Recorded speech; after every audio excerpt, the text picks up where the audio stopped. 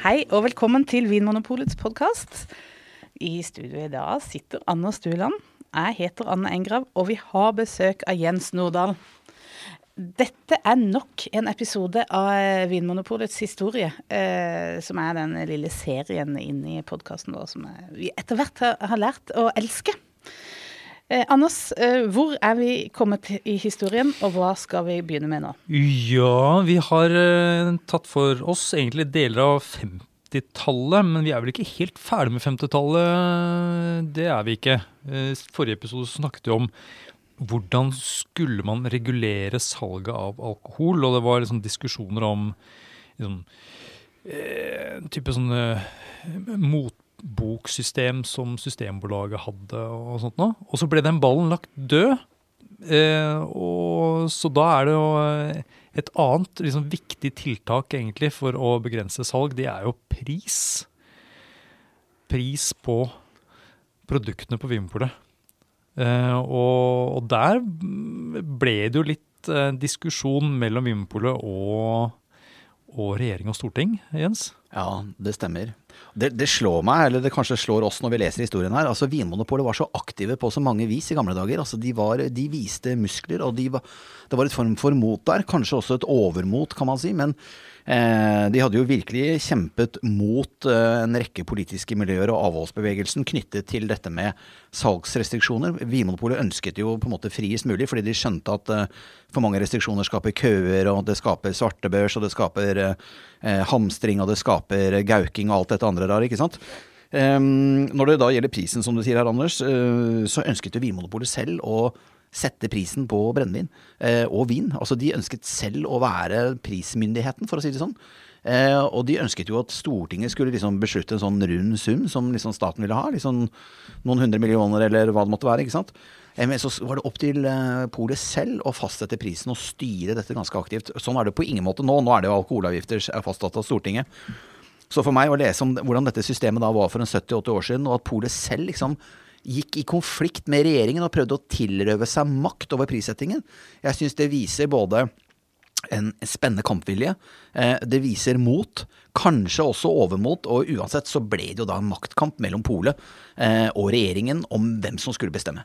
Og vi har vel egentlig gitt en del av æren eller ansvaret for dette motet til administrerende direktør på denne tida. En herr Lindemann. Lindemann. Gunnar. Den gåtefulle Lindemann. Det jo naturlig å tenke at han hadde fyrt opp under dette motet da. Ja, han har jo vært en kriger. Altså, han har jo vært en kriger med paragrafen I hånd, for å si det sånn, og med lovsamlingen I hånd. Han har jo liksom aldri dratt det for langt. Og han har jo fått til veldig mye bra for polet, og veldig mye av de ordningene vi har nå liksom ting som støpt og I hvert fall meislet ut på 50-tallet. Han var jo, som vi sa I forrige episode, han var jo poldirektør I 24 år. Så det klart at denne mannen har jo satt dype spor I historien etter seg. Men pussig nok, han fremstår for oss veldig anonym.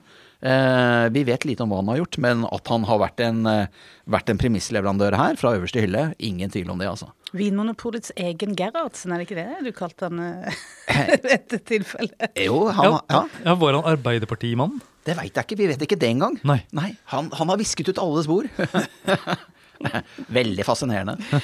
Vi må borre litt mer I dette mysteriet Lindemann senere, tenker jeg, og kanskje det dukker opp noe. Jeg kjenner jeg skal gjøre litt undersøkelser om han. Googler man fyren, så finner man bare ut at han var administrerende direktør I polet I 25 år, og at han skrev da historieboken som kom da til 50-årsjubileet. Men striden står altså, hvem skal bestemme prisen på polvaren? Ja. Det det som egentlig den tabloide overskriften? Det det, og det var jo veldig mange avgifter her, ikke sant? Det var blant annet en krigstilleggsavgift som ble innført under krigen I 1942.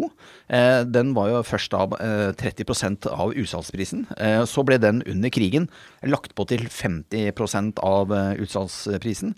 Dette var en avgift som nok regjeringen eide, for å si det sånn, eller som de hadde innført. Etter krigen så kunne de ikke kalle dette for en krigstilleggsavgift, for krigen var jo slutt. Ja. Da tok man bare byttet ut en bokstav og flyttet en annen, og så ble det da en krisetilleggsavgift i stedet for. Så avgiften bestod, man bare endret marginalt på bokstaveringen her. Ordet makt. Bokstaver i dette tilfellet, 2 bokstaver makt. Men hvor lenge var det krise da? Når var det man sluttet å kalle det krisetilleggsavgift? Ja, det vet jeg ikke, men den tror jeg varte og rakk til langt opp på 50-tallet. Men det veldig interessant spørsmål, altså, for hvor lenge hadde man denne kriseforståelsen av samtiden sin? Den var langt oppe på 50-tallet, så vidt jeg vet, altså. Men kanskje de bare fant et nytt navn på den da? Ja, for å liksom foregripe ting litt, fordi gikk avgiftene ned? Nei, de gikk jo opp. De gikk jo faktisk opp, så man beholdt jo avgiften videre fremover, men etter hvert så kalte man ikke krisetilleggsavgift lenger. Nei. Det ble bare en avgift. Det ble sikkert etter hvert, og dette må vi på en måte finne ut av etter hvert, men man har ikke da en sånn type alkoholavgift som vi har nå. Nå det jo alkoholavgift, ikke sant, på produktene våre. Det jo en lavere avgiftssats på øl enn det på vin, og så det en høyere sats på brennvin, for det sterkest, ikke sant? Ja, ok, så den gangen så var denne avgiften, den var egentlig lik uansett om det var et produkt med lite eller mye alkohol. Det var jo en ekstra avgift også for brennvin som vi skal komme tilbake igjen til senere, så det var både ditt-avgifter og datt-avgifter. Og det var avgifter i mente, for å si det sånn. Så at avgifter har fått eller at nordmenn litt sånn avgiftstrøtte, det forstår man jo, for det var jo liksom, det var 18 avgifter på de varene som Vinmonopolet solgte, og vi skal komme her med noen regnestykker etter hvert, og vi kan for så vidt allerede ta et her da. Men hvis vi da går til 1946, ikke sant, det ble jo da et fritt salg av brennvin. Så visste man jo det at når det da blir et fritt salg av brennvin, så var man veldig redd for at folk skulle kjøpe for mye, både fordi da man skulle drikke for mye selvfølgelig, alkoholkonsumet skulle gå opp for mye, folkehelse, men man var også redd for at folk skulle kjøpe for mye, og at det skulle skape logistiske og produksjonsmessige utfordringer for polet. Så både for å gjøre dette mer pragmatisk og mer forsvarlig, så innførte da Vinmonopolet i 1946 hva de kalte en sosial reguleringsavgift. Og det skal vi straks høre at det falt jo regjeringen tungt for brystet. Men hvis vi da lagde et regnestykke da på en akevittflaske som da gjerne kostet, altså egentlig så skulle denne akevittflasken da kostet 7,50 kroner ved utsalg da altså ved kjøpspris i 1946. Med denne krigstilleggsavgiften som da hadde blitt gjort om til en krisetilleggsavgift, så legger du da på altså 50%, så da kommer du opp til 11,25 kroner. Det blir jo da altså 3,75, ikke sant, i krisetilleggsavgift. Og så legger de til akkurat det samme, 3,75 på denne flaska, i da denne sosiale reguleringsavgiften. Og dette gjør Vinmonopolet både for å vise at de har muskler, altså de vil bestemme over prisen. Dette en avgift som Vinmonopolet og Vinmonopolets styre innfører. Altså noe sånt jo helt uhørt den dag i dag. Vinmonopolet og vårt styre eller vår ledergruppe har jo ingen myndighet til å innføre en eneste avgift overhodet. Dette det jo sentrale styresmakter, altså regjeringen, selvfølgelig og departementet da, som gjør, ikke sant? Sånn at jeg må si at, det mulig at det noe som har gått meg hus forbi her, men jeg må si at jeg klør meg litt i hodet og skjønner ikke helt hva det som foregår. Når polet selv institusjonaliserer en ny avgift etter krigen, og den var godt begrunnet, men de vil jo også vise at det vi som skal bestemme dette her sånn. Regjeringen, de kan jo ikke leve med dette her sånn, og de vil ha avgiften, så de bare sier at dette her, i 1947, denne avgiften som dere la på i 1946, denne sosiale reguleringsavgiften, den gjør vi om til en regulær statlig avgift i 1947. Og dermed var maktkampen i gang mellom polet og regjeringen. Hvem skal bestemme prisen på brennevin? Ja, for her handlet det om hvem som skulle bestemme avgiftene eller prisen, og ikke så mye om hvem som skulle få pengene, ikke sant? Fordi selv om Vinmonopolet økte avgiften, så gikk jo pengene til slutt til staten. Ja. Det riktig. Og polet har jo alltid vært staten, så man var ikke opptatt av å melde sin egen kake. Det var ikke høye lønninger og bonusordninger og alt mulig sånn. Men det var fordi at man ville styre sjappa ut fra den pragmatiske overbevisningen man hadde. Og husk på det som vi tok opp i forrige episode, det var jo et vell av moralistisk bekymring og på en måte også medisinsk begrunnet bekymring knyttet til alkoholkonsum, for det var veldig høyt. Det gikk jo veldig mye opp etter krigen, ikke sant? Så man var jo ordentlig bekymret for hvordan dette skulle gå. Man hadde en lang historie med mye alkoholproblemer i Norge. Så det var ikke noe rart at man diskuterte dette her. Men Vinmonopolet ville jo hele tiden ha denne pragmatiske linjen, og de ville bestemme selv, fordi de var livredde for at ting skulle bli dratt ut av kontekst. Fordi de visste, som Lindemann sa, dro man på for hardt, ble det for mye restriksjoner, så produserte jo systemet akkurat de konsekvensene man ville forhindre.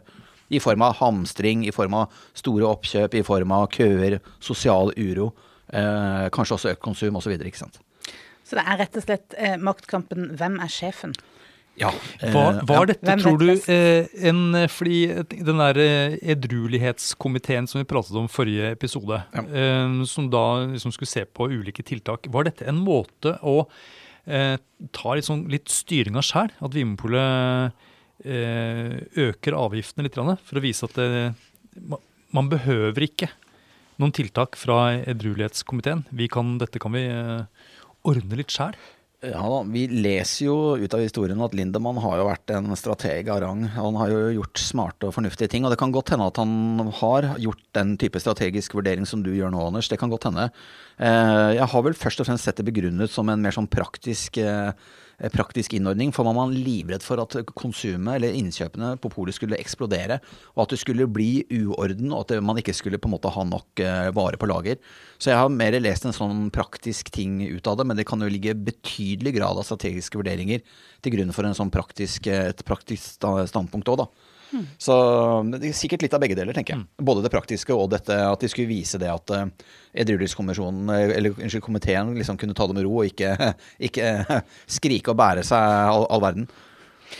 Men hvordan gikk da Vinmonopolet frem for å argumentere mot disse høye avgiftene som etter hvert tok opp? Ja, for de argumenterte først så innfører da polet høyere avgifter. Ja.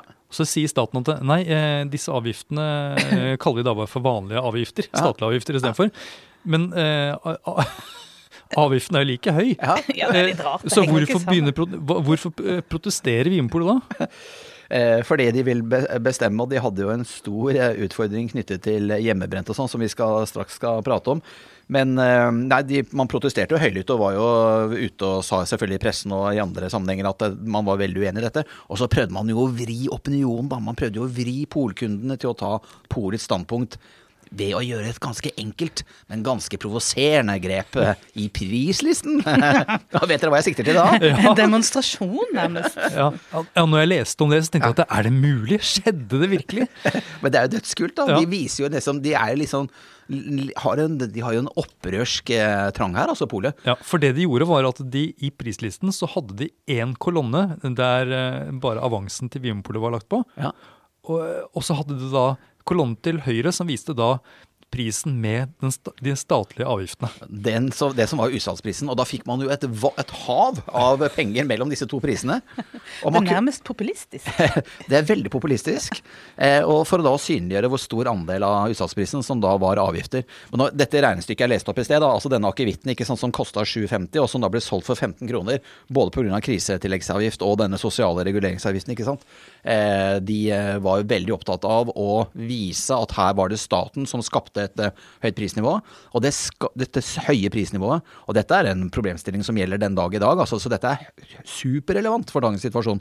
Dette høye prisnivået på brennende kjøtt på polet, det skapte jo et voldsomt sug i befolkningen etter billigere vare. Derfor var jo hjemmebrenning og ulike typer form for hjemmebrent var jo et kjempeproblem. Polet tappte omsetning og salg til uorganisert, altså til ulovlig virksomhet, ikke sant?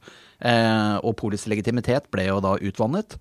Staten tappte mye penger, og folkehelsa var kanskje også en tapende part her da. Vet alle hva hjemmebrenning Kanskje skulle jeg si, ja, det gjør man. Det jo ikke å lage brennevin hjemme. Ja. Brenning av vin, måtte jeg på å si. Jeg som en enkel gutt fra Asker har jo vet jo egentlig veldig lite om det.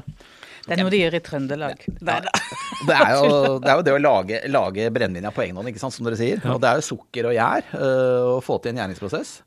Og jeg vet veldig lite om det, men dette har jo vært bedrevet. Altså dette et gammelt, tradisjonelt kalt håndverk i Norge, som i ferd med å avgå ved døden nå, men som jo nordmenn har holdt på med siden tidenes morgen. I hvert fall siden vikingtidens morgen. Men altså, apropos sukker da. Ja. Det var jo sukkerrasjonering. Ja. Han husker ikke helt når den ble opphevet i 1952. 1952, ja. Og da ble det vel enda mer hjemmebrenning. Da ble det enda mer hjemmebrenning, og dette var et av de 3 problemene som Vinmonopolet skjeit med, ikke sant? For at altså vi må snakke litt mer om hjemmebrent, ikke sant? For det jo så innmari mange rare typer her. Og jeg må jo virkelig si at jeg hevet øyenbrynene da jeg leste meg gjennom dette her, og jeg må jo stille dere noen spørsmål nå, Anne og Anders, for og de har jo, for det første så er det jo veldig morsomme navn, da, altså de ulike typene. Vi har jo 6 typer omtalt i denne vårt historieverk. Altså, mølje er jo da hjemmebrent lagd på sirup, visstnok. Dødståke, hjemmebrent lagd på rødgrøt. Det høres jo helt insane ut. Rødgrøt. Kulestøt, hjemmebrent lagd av rabarbra som råstoff. Myrvann, hjemmebrent lagd av nye poteter. Åndenød, hør på dette, lagd av gamle poteter. Og til slutt da, nedrulla gardin.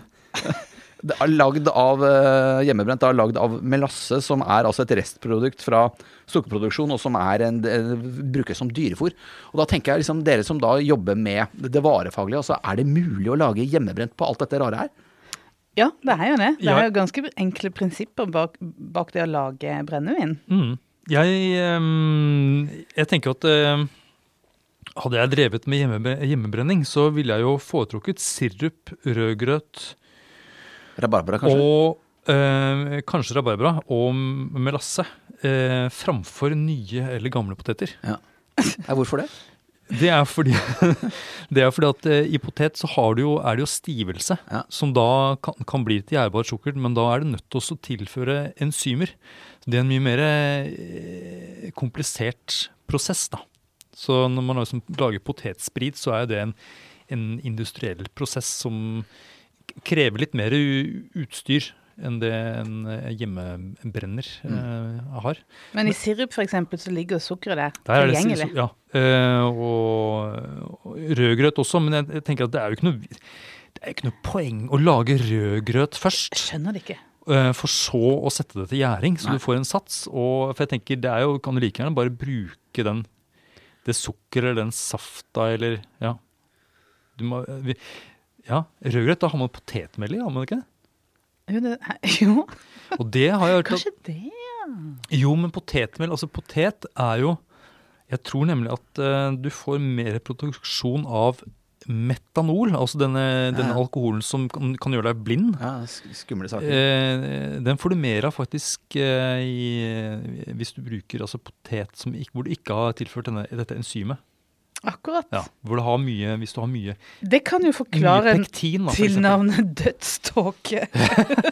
Men disse navnene du leste opp nå, Jens, de stammer da fra en bok som ble gitt ut på 50-tallet. Jeg tror André Bjerke var en av de 2 forfatterne. Ja.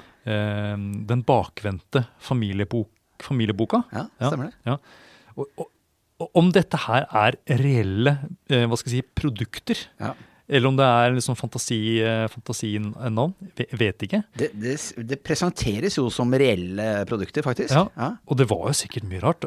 Og det også har liksom litt sånn stilige, litt rare kallenavn. Det er jo ikke så rart. Det var jo et brennevin som gikk under tilnavnet nakkeskudd, var det ikke det? Under krigen. Nei. Det er jo ikke pent. Jeg vet ikke om det er liksom et innsalg eller en advarsel. Det siste tenker jeg. Dødståke eller da åndenød. Nei, det er ikke noe du er hypp på å kjøpe, og i hvert fall ikke drikke. Nei.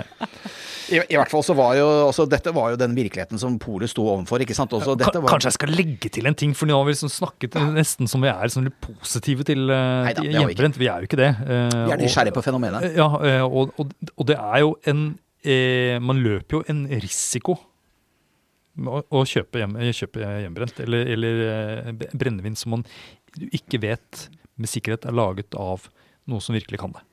Ja, for det vil si at det er jo enkle prinsipper, men det er jo også mer enn den vanlige alkoholen man lager. Man lager jo også en del skumle stoffer. Ja, spesielt denne metanolen. Ja. Som jo kan drepe folk, rett og slett. Ja. Og som også kan gjøre deg blind, ikke sant? Sånn at hjemmebrent er skumle saker. Og det er derfor det er forbudt. Det er jo all mulig grunn til å understreke det. Dette er jo forbudte produkter i Norge, og har jo alltid vært det. Og er det selvfølgelig den dag i dag. Heldigvis et utdøende håndverk. Det er ikke mye hjemmebrent å oppdrive nå lenger. Og det handler blant annet om at Polet har fått så innmari god tilgjengelighet på butikknettet sitt. Ja, og vil jeg legge til at det er veldig lite rødgrøt i omløp. Vi har en skjult rødgrøt-effekt her. Det er råvaremangel. Ja, men du snakker også om 3 problemer. Det første problemet var dette, at det var veldig mye tilgjengelig hjemmebrent. Folk var kreative og fikk til å lage hjemmebrent av alt mulig. Ja, og det var derfor Polet sa til myndighetene at vi må ha lav pris på brennevin, og for øvrig vil vi bestemme det selv. Fordi at vi får jo et kjempeproblem med hjemmebrent, akkurat sånn som du sier, Anne. Det andre problemet var jo at man greide å lese statistikker, og mens da det offisielle salget av det registrerte salget av brennevin gikk ned, og det var jo veldig gledelig i 1947, 48, 49 og 50 og så videre.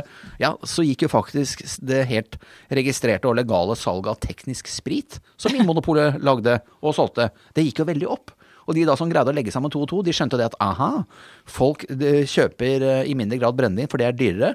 Teknisk sprit, som jo da var innsatsfaktorer i en rekke produksjonsprosesser til lakk, eddik, eter, sprengstoff, kjølevæske, parfyme, mye rart som sprit er en del av, eller teknisk sprit, var jo også brukt til motorer til medisinsk bruk, forskningsbruk, tannleger, ikke sant? Det er mange som trenger sprit.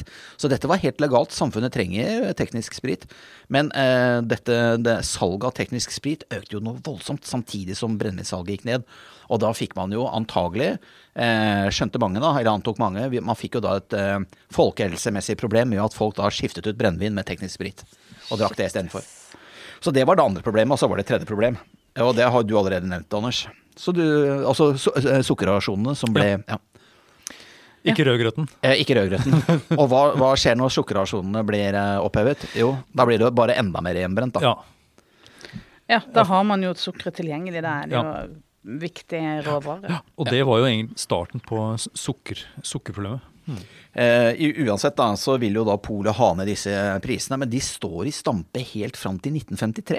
Det som er litt artig da, er at det er en rekke personskifter som hjelper Gunnar Lindemann i å få ned prisen, for han kjemper denne saken, og han gir seg ikke. Han er som en hissig maur eller et eller annet sånt, når han står på altså, til the bitter end. Ja, bare at han virker ikke så hissig. Han er bare han har stamina. Ja, han står i det, og det er veldig fascinerende, for at han får jo da endelig hjelp av 3 personskifter i 1953. For det første så kommer det en dame som heter Rakel Severin. Hun blir ny sjef i Sosialdepartementet. Og hun er med. Dame? En dame, endelig en dame! Veldig bra. Hun er i hvert fall med av en mer liberal støpning enn hennes forgjenger, som jeg ikke har navnet på her i farten. Men Rakel Severin, hun er veldig pro-Polet og veldig pro en mer sånn pragmatisk, praktisk alkoholpolitikk, og har deler da Lindemanns pragmatiske syn. Så er det også slik at et styremedlem i Vinmonopolets styre, som var avholdsmann, han går av med pensjon da, eller et eller annet sånt, han slutter i hvert fall. Så det kommer inn en ny person i styret til Polet som ikke er avholdsmann, og så får da også Polet, de får en litt sånn en ny tøffing som styreformann, en Oskar C. Pedersen eller et eller annet sånt, nå tror jeg han heter, i hvert fall Oskar C. Og disse 3 personskiftene her sånn gjør at Polet da setter ned prisen på det som var det billigste brennevinsproduktet de solgte da i 1953, setter det ned dobbeltrenset brennevin som det heter, setter det ned fra 18 kroner til 15,50 helt uten at avgiftene røres. Altså her er det Polets fortjeneste som går ned, men så mye betyder det for Gunnar Lindemann, og faktisk, dette mente han åpenbart altså. Han var en kriger og han skulle kjempe dette gjennom, han mente det. Så han plukket ut et bestemt produkt som man solgte mye av, som man visste at det var blant liksom, de rimeligste brennevinsproduktene allerede. Ja. Det plukket man ut og satte ned prisen på. Ja, det satte ned prisen rett og slett for å ta tilbake markedsandeler fra hjemmebrenninga, som var et kjempeproblem, og for å gjøre det mindre attraktivt å kjøpe teknisk sprit og bruke det på en eller annen måte da. Det er jo egentlig genialt. Veldig genialt, men det viser jo det at mannen har jo virkelig tro på prosjektet sitt, og han gir seg ikke. Han avtegner seg i historien som, altså gjennom handlinger da. Det er jo veldig fascinerende, så han får folk inn på Polet igjen. Han får folk inn på Polet igjen, og dette her har vært livsprosjektet hans, og han har jo da vært en veldig, veldig tydelig forkjemper for denne pragmatiske måten å løse det på. Men han hadde flere S i ermet. Flere S i ermet. Kom med det. Han ville lage et nytt brennevin. Det blir selvfølgelig helt feil å kalle det folkebrennvin, men det Rødgrøtbrennevin. ja, det skulle være lagd av, altså vi har snakket veldig mye om plankesprit, ikke sant? Brennvin lagd av avfallsstoffer fra celluloseproduksjon. Så, og folk var jo lei av hva de kalte høvelflissvineriet. Folk hatet jo denne plankespriten, de syntes det var noe ræl, ikke sant? Så de ville jo ha ordentlig vare, og ordentlig vare for mange var jo ting lagd av potet. Men de var vel, altså, man var usikker på om man egentlig kunne kjenne forskjell, tror jeg, på smak. Ja.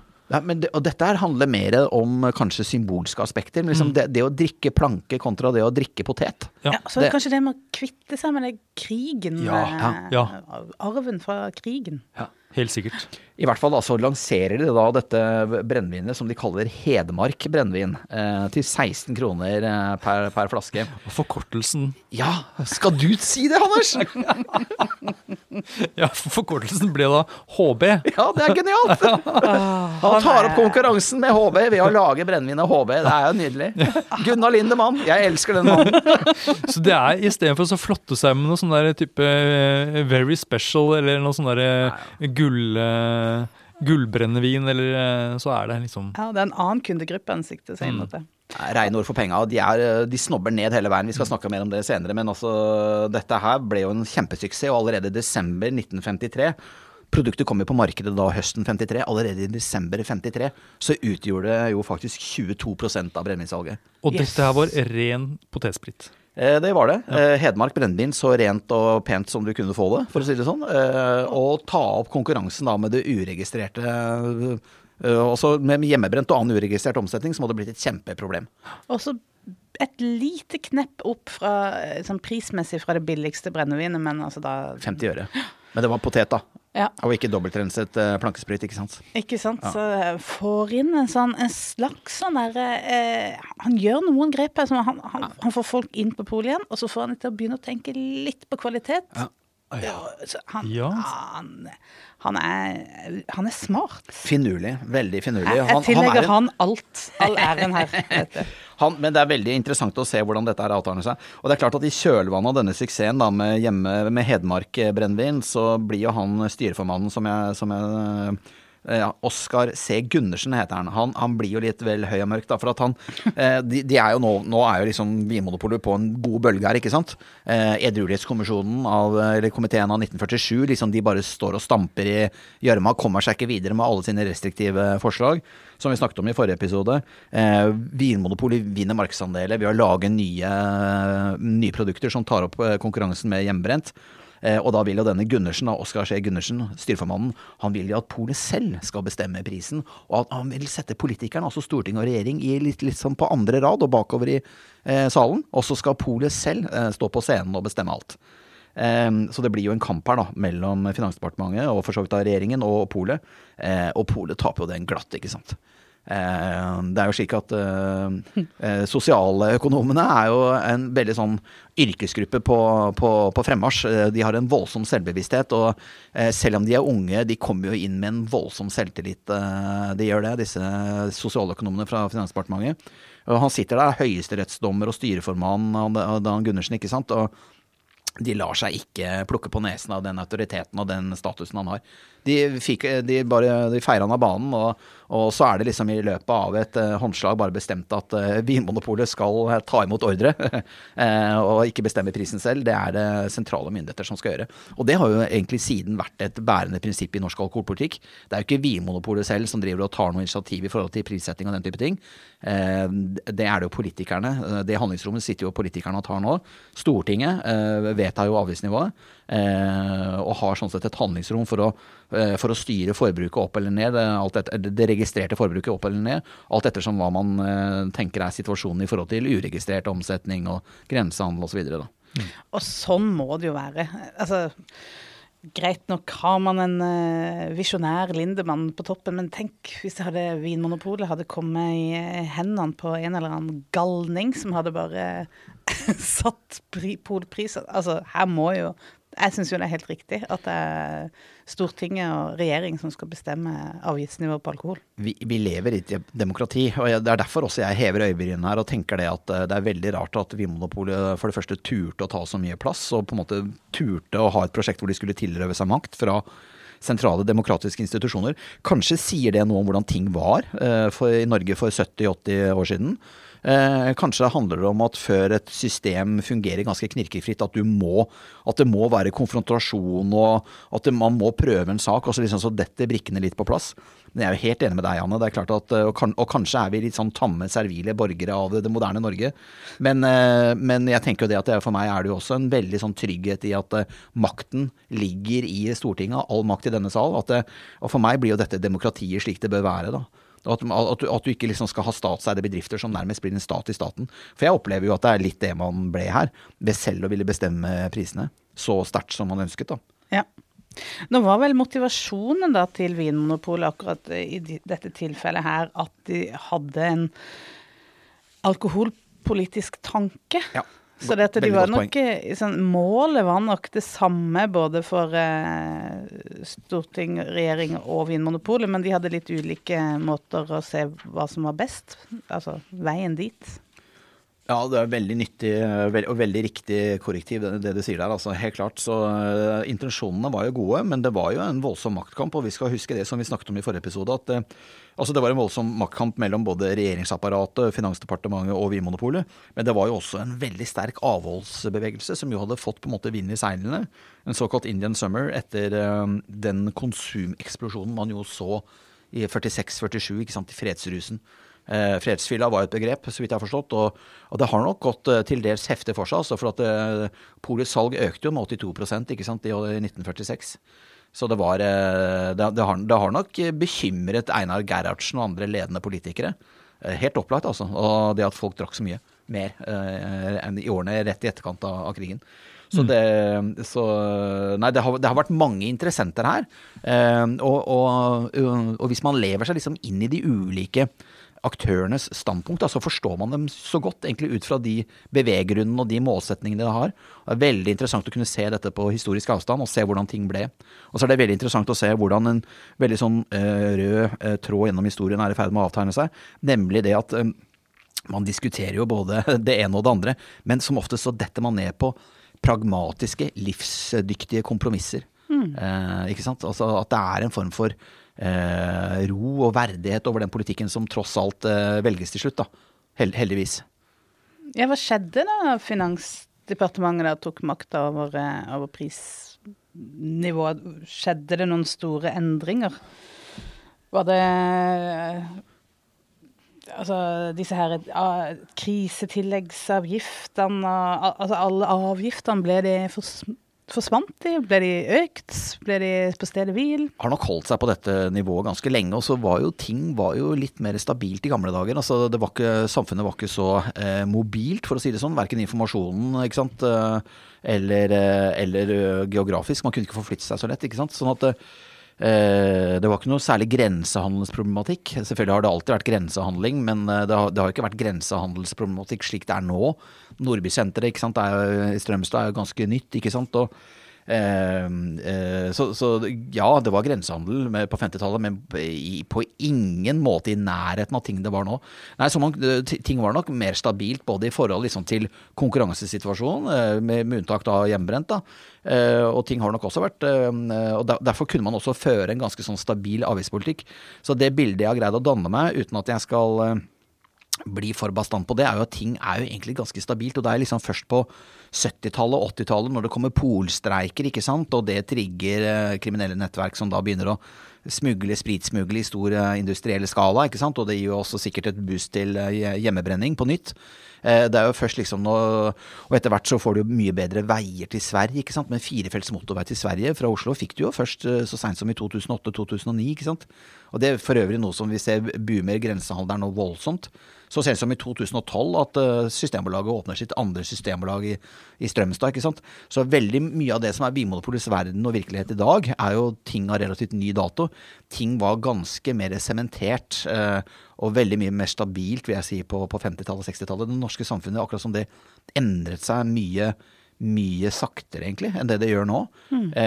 Tenker for eksempel liksom på antall kommuner som hadde pol, altså liksom det var 46 butikker vi hadde i 20 kommuner liksom år etter år etter år etter år, og så begynner en form for modernisering litt utover 70- og 80-tallet kanskje, men det er, liksom det er ganske sånn, altså det det nok en form for stabilitet som preger Norge under Gerhardsen også, og det et stabilt lavt alkoholkonsum gjennom veldig mange år. Så jeg vil sånn sett 50- og 60-tallet liksom går sammen i en stor grøt, en stor rød grøt.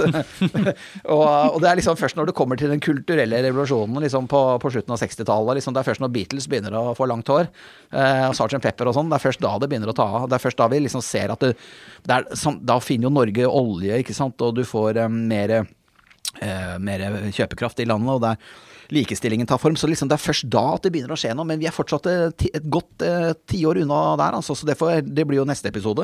Ja. Men vi ikke helt ferdig med 50-tallet ennå. Nei. Hva det vi må huske på? For vi har jo snakket om stort sett, altså vi har egentlig bare snakket om norske produkter så langt. Ja. Og det var jo sånn at det ble jo solgt utenlandsk brennevin også. Noe ble jo sendt på fat, og så tappet på flaske eller blandet ut til sånn såkalt forskåret brennevin i Norge. Og så var det noe som ble solgt da på originalemballasje, som ble da skippet opp i flaske, rett og slett. Ja. Og det var jo dyrere ting.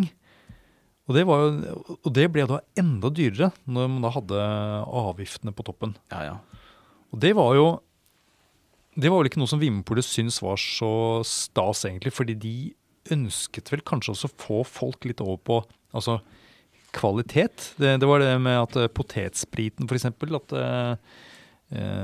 det var vurdert som bedre om Vinmonopolet introduserte den der Hedmarksbrennevinet. Så hvordan løste de det? Man hadde en sånn kongstanke om at en dannet omgang med alkohol ville følge i de fine varenes fotspor. Sa man det? Ja, og jeg lurer på om det nesten et sånt Gunnar Lindemann-sitat igjen. Ja, altså. Det en sånn typisk ting som han kunne sagt. At fine vaner får du i kjølvannet av fine produkter, altså, rett og slett. Jeg tror kanskje han bommer litt, men mulig, kanskje ikke. Men det uttalt der, eksplisitt i historien faktisk. Så, og det var sånn man tenkte i hvert fall. Ja, kanskje det var rett eller galt. Rett eller galt. Ja. Men vi kommer tilbake igjen til det senere, men altså, det helt riktig som Anders sier her, ikke sant? At internasjonale produkter kostet veldig mye. Man kan for eksempel ta utgangspunkt i en flott konjakk som kostet, la oss si 90 kroner i utsalgspris da, på siste halvdel av 50-tallet. Den ville jo egentlig da, uten alle avgiftene, bare koste 10 kroner. Men så var det da tollavgift, så var det tilvirkningsavgift, så var det alminnelig omsetningsavgift, og så begynner det å bli morsomt. For du får en spesiell omsetningsavgift for brennevin på toppen av dette igjen, og så da denne krisetilleggsavgiften, som hvis jeg greier å lese historien riktig, hadde nå økt til 150% av... What? og da koster jo da denne flasken, hvis ikke jeg sa det i sted, den koster da 90 kroner, ikke sant? I stedet for disse 10 som den ville gjort uten alle avgiftene. Så det var jo et voldsomt avgiftstrykk på disse internasjonale produktene. Mens potetspriten da kostet 16 kroner. 16, 17, 18 og sånt nå, i HB-en, Hedmark brennevin, ikke sant? Så det var et veldig lavt salg av utenlandsprodusert, kall det dyr brennevin i 1950, bare 3% av salget. Dette jo også noe som forarger, kall det europeiske land, ikke sant? Og det som da blir forløperen for EU, men altså først da EF, ikke sant? Det var EFTA, European Free Trade Association. Det var jo et regelverk som trådde i kraft på slutten av 50-tallet, altså arkitektene av dagens EU-ordning har jo på en måte operert allerede fra slutten av 50-tallet. Norge var jo forpliktet i kraft av altså undertegne den avtalen, og så ble jo vi forpliktet til å fjerne tollsats og den type ting. Men det gjorde jo det at over langen så har jo da norsk brennevinskonsum, salget til Vinmonopolet av brennevin, har jo blitt radikalt snudd på hodet. Blitt helt snudd på hodet. Altså i 1950 så var jo da utgjorde norskprodusert brennevin 97% av det polet solgte, ikke sant? Kun 3% var utenlandsprodusert. I 1970, etter at da tollsatsene og så videre hadde blitt fjernet sånn rundt 1960 eller på slutten av 50-tallet, så utgjorde da utenlandsprodusert brennevin 17% av det Vinmonopolet solgte. Og så økte det da til 46% i 1980. Og i fjor, 2020, så var jo utenlandsprodusert brennevin har en markedsandel nå av polsalg på 76%. Så det jo helt snudd på hodet. Så her ser vi liksom, altså dagens markedssituasjon, det nordmenn kjøper av brennevin i dag, det jo egentlig resultat av politiske prosesser som har forgreninger 60 år tilbake i tid, ikke sant? Til det som skjedde på slutten av 50-tallet. Og det veldig, veldig fascinerende. hvordan politiske beslutninger tatt for 60 år siden, 65 år siden, kanskje ligger der som eksplisitte forutsetninger på hvordan markedsordningen fungerer i dag. Det synes jeg, altså. Ja, for hadde da konjakken kostet 4 ganger mer enn akevitten i dag, så hadde vi ikke hatt, det hadde ikke vært fordelt på den måten. Nei, det skulle man ikke tro. Men et så høyt avgiftstrykk på produkter som sånn i bunn og grunn ganske like, og så har altså, så store forskjeller på avgiftene, det står seg ikke. Det kommer til, altså om det var EFTA som felte det, men det ville vært noe, altså det ville ikke blitt stående. Det kunne ikke, det hadde presset seg fram. Men var det altså i hvilken rekkefølge var det dette her skjedde? Var det Vinmonopolet som jobbet for å senke avgiftene på de utenlandske produktene? Og så skjedde dette da rett før EFTA reglene trådte i kraft. Vinmonopolet jobbet for å få ned prisen på dyr brennevin, det helt riktig, for de tenkte jo at drikker folk finere, så drikker de også bedre, altså de drikker mindre, det blir mer kultur og mindre fyll da. Altså det var rett eller galt, litt som du var inne på i stedet, Anne, rett eller galt, så var det den tanken man hadde. Man trodde det at alkoholisme og på en måte problemer knyttet til fyll skulle bli mindre om det var gode, altså høykvalitetsprodukter man drakk da. Fremfor mer sånn blockbusters. Så ja, Vinmonopolet ville ha lavere pris på de dyre produktene, og jobbet for det, men de fikk jo ikke det igjennom før Finansdepartementet og regjeringen da skjønte at slaget var tapt. For det var jo ikke, altså Norge hadde jo undertegnet denne EFTA-avtalen, så vidt jeg forstår, ikke sant? Og da bordet fanger, ikke sant? Da måtte du fjerne tollsatsene da. Så det var ikke en seier Polet fikk eller tok del i, før helt andre beslutninger gjorde det helt nødvendig for norske myndigheter å akseptere at den tollsatsen skulle vekk da. Men da gikk jo også prisen på dyrt utenlandsk brennevin betydelig ned, ikke sant? Og du fikk da denne effekten av at salget av utenlandsk brennevin økte på bekostning av det norske. Og dette her med liksom, med denne, altså Vinmonopolet, de pusser jo også identiteten sin, ikke sant, utover 50-tallet. Så de jo opptatt av å snakke det gode varefag da, som jo dere eksperter, ikke sant. Dette var jo noe disse innkjøpssjefene og poltoppene var veldig opptatt av på 50-tallet. Ta tilbake det de hadde, vinhandlerbransjens vinfokus, det enologiske, liksom, altså agrikulturelle kunnskapen. Det var, smak og kultur. Ja, transparens, jordsmonn, ikke sant, stedegenhet. Altså det at man begynner å snakke om produktene som noe annet enn en rusdrikk, det var jo en retorikk og på en måte en profil som man var veldig opptatt av å få relansert igjen på 50-tallet. Ja, for disse folka som var interessert i det, de hadde jo egentlig fulgt med hele veien. Så det var bare at nå de begynte å skrive bøker, altså Håkon Svensson blant annet, som var sentral i denne innkjøpskomiteen blant annet. Innkjøpssjef som han var. Innkjøpssjef, ja. Han skrev jo en bok om vin og brennevin, og også liksom bruken av det, sånn til mat. Absolutt. Og så begynte det å dukke opp tips og råd til bruk av drikke på en sånn fornuftig og god måte i prislistene. Det også. Ja, så man begynte å bygge denne mat- og drikkekulturen på en annen måte. Og så var det jo nøkternhet der også da. Man ønsket jo på en måte å løfte fram produktenes unike kvaliteter, og på en måte snakke om dette som kulturelle produkter, agrikulturelle produkter. Men det var jo også nøkternhet som preget det norske, ikke sant? Det skulle ikke være jåleri og snobbete, og du nevnte i sted, Anders, dette med gullforgylte etiketter og liksom lange navn og 3-stjerners systemer og alt mulig sånn. Polet var jo da også en produksjonsbedrift, ikke sant, som vi jo vet.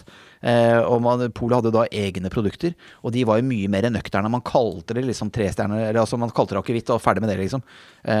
Dobbeltrensa brennevin. Altså det var en nøkternhet både over etikettene, over varenavnene, men også over de varefaglige rådene som ble gitt fra Vinmonopolet. Men det var varefaglige råd. for å få folk da, til å drikke svakere og til å drikke finere, for å få ned fylla, for å si det litt enkelt da. Ja, det er litt sånn vi tenker. Ja, det var sånn som at ja, det kan holde med 2 ulike viner til en måltid, og hvis du gjør det enda enklere, så var anbefalingen da så bruker champagne, fordi det går til alle delene av måltidet. Det er det nøkterne valget. Det er så morsomt. Hvis det blir for vanskelig å finne flere produkter, bare kjør champagne hele veien. Men jeg synes det er fascinerende med Vinmonopolet på den tiden, som produserer da i bøtter og spann mange millioner liter med både plankesprit og potetsprit på den ene siden. Men så har de da ganske bra med utvalg på flott Bordeaux. Ja, virkelig. Altså de hadde jo nesten alt som kunne krype og gå av de øverste 3 klassifikasjonene fra 1855-klassifikasjonen i Bordeaux, for eksempel. Som på en måte, det er jo top of the pops. Det fantes da i listene i denne perioden, samtidig som man drev med plankesprit. Altså det er mulig jeg overdriver og forenkler litt nå, men er det fremdeles spor etter denne her profesjonskampen? Er det side om side ingeniørene som lager dobbeltrensa potetsprit eller plankesprit og også disse her gamle vinhandlerarven som henter inn Bordeaux? Skulle man tro, altså. Ja, jeg vet, altså innkjøpsavdelingen har jo fremdeles en sentral posisjon i Vinmonopolet i dag, men nå driver jo ikke vi med noe produksjon lenger, så den biten med mange av ingeniørene ble jo liksom med den andre biten når vi skilte lag på 90-tallet. Ja, den forsvant der. Men tilbake igjen på 50-tallet, så handlet det jo om å gjenvinne storhetstiden fra 30-tallet faktisk, altså. For det hadde vært så innmari mange, og du var innom det her i stedet, Anders, det hadde vært så innmari mye bra produkter på markedet på 30-tallet. Og det var jo rasert under 40-tallet og krigen, ikke sant? Og importstopp og alt dette her, basically. Sånn at de jobbet jo for å gjenvinne tidligere storhet på 50-tallet. De hadde en ganske sånn klar tanke om å få folk til å drikke da mindre, men bedre. Og da hadde de et sånt trappetrinnssystem for flere sånne produktgrupper, blant annet portvin, sherry, men også brennevin. Så hadde de da det helt sånn enkle basisproduktet, og så var det da flere trinn oppover, og da skulle det ikke være for stort spenn prismessig mellom hvert trinn? Mellom hvert trinn.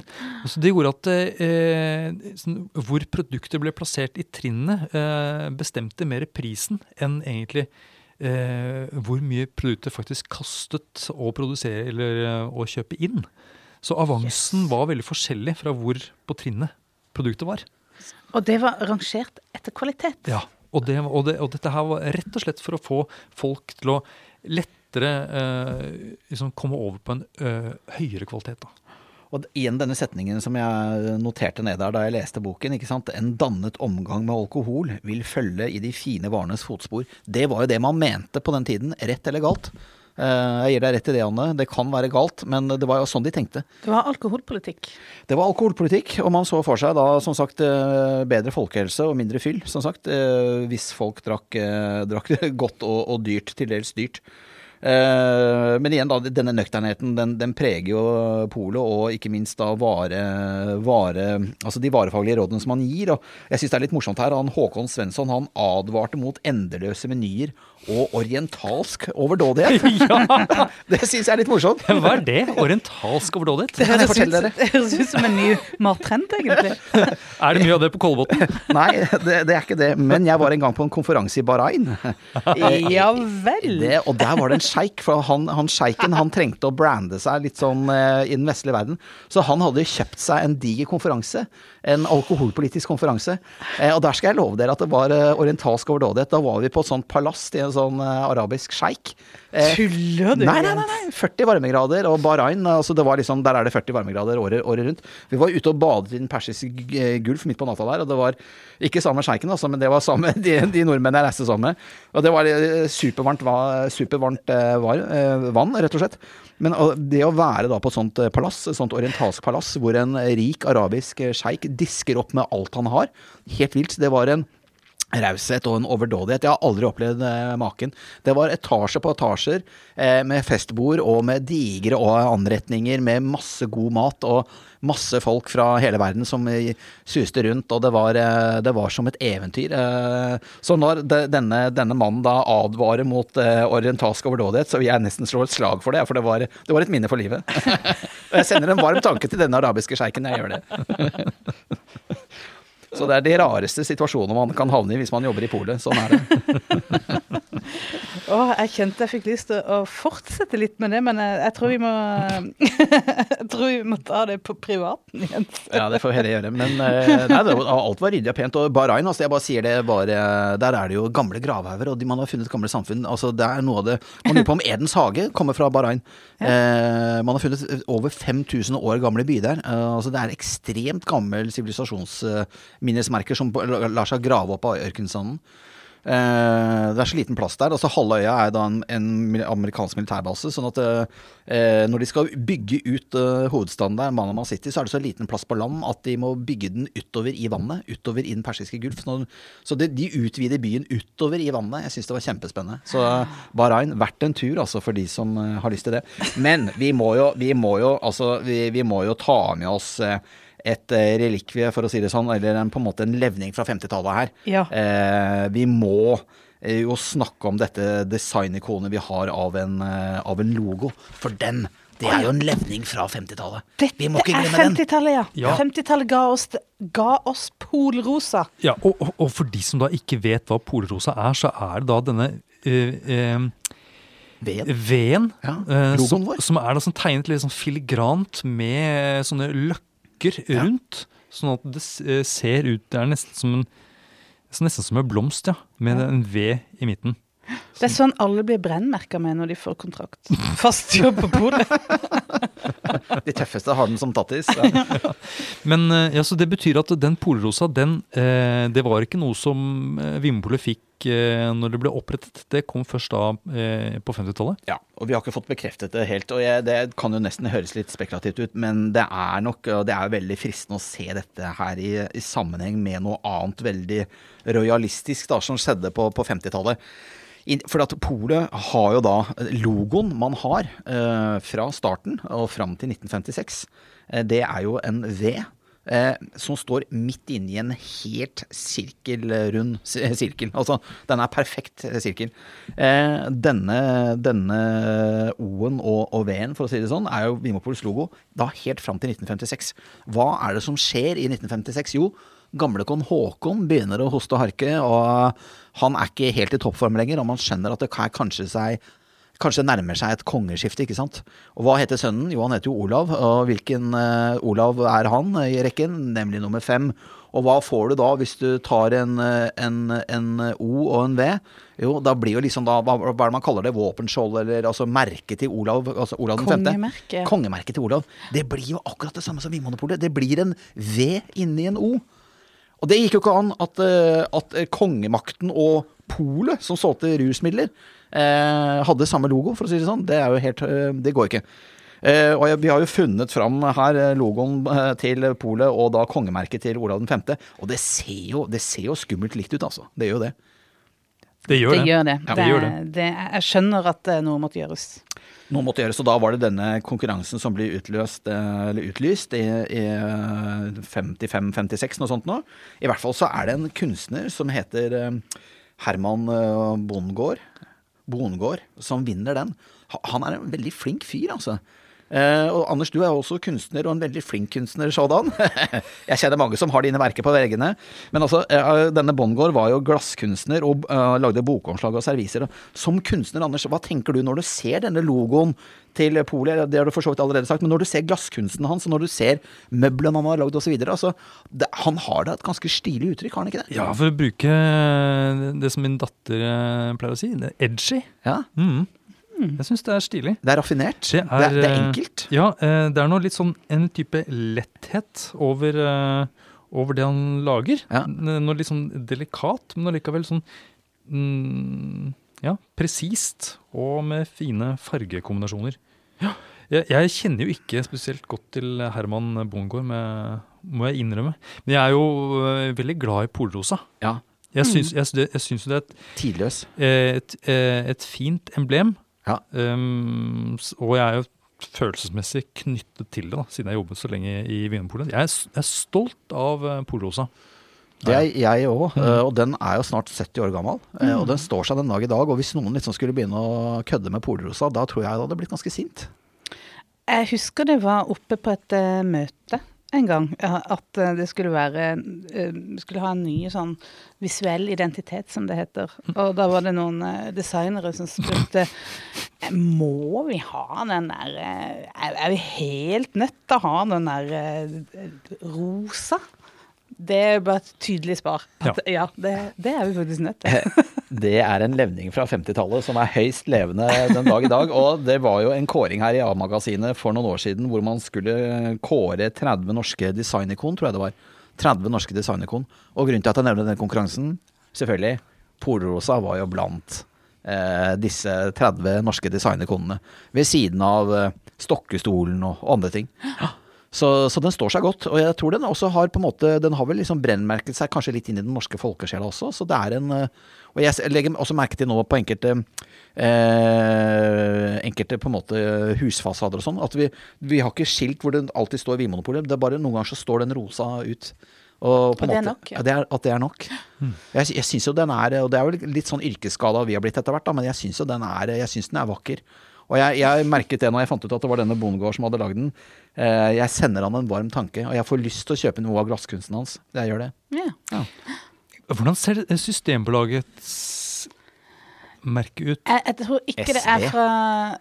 Jeg tror ikke det er fra 50-tallet. Jeg prøver å se det for meg. Jeg klarer er det ikke noe gult og... Jo, det er gult og grønt. Gult og grønt, ja. Men... En bananrepublikk verdig. Ja, men de er flinke, altså jeg synes Systembolaget, de er veldig flinke de, altså. Logoen er ikke noe. Nei, logoen har de ikke fått til. Nei, der kunne de tatt en runde til, egentlig. Ja. Men i det hele tatt er det jo veldig mye sånn klassisk tidløs design fra 50-tallet, så vi var jo litt heldige med at det var da vi bytta logo. Det kan jo kanskje se ut som Systembolaget bytta en gang på sånn 80-tallet, kanskje? Ja, sent 70, tidlig 80-tall. Ja. Så de var litt mer uheldige med kanskje den timingen der. Ja, nei, men vi skal ikke snakke ned svenskene, det var ikke noe mening å gjøre det. Absolutt og ikke. Vi elsker Systembolaget og har god kontakt med dem, så vi sender varme tanker over til Sverige. Ja, særlig nå når grensen er stengt, og vi tar alt salget. Ja, spesielt nå. Ja. Fred være med dere. Nei, Er vi ferdig med 50-tallet snart, eller? Jo, nå nærmer vi oss... Eller er det noe dere brenner inne med her? Nei. Da blir det 60-tallet neste episode. Vi fortsetter med 60-tallet. Vi vil fortsette litt og høre hva mer Gunnar Lindemann, hvilke spor han setter, og hva skjer i Norge på 60-tallet. Ja, i det hele tatt. Det blir neste episode. Vi har spennende ting i vente da. Ja, det kommer blant annet en ønolog, ikke i studio altså, men inn i organisasjonen. Oi, og hva kan det avstedkomme av finurligheter? Ja, det blir neste episode, det. Takk for at du hører på Vinmonopolets podcast. Har du forslag til et tema i podcasten? Send mail til podcast@vinmonopolet.no. I tillegg svarer kundesenteret deg på e-post, chat og telefon.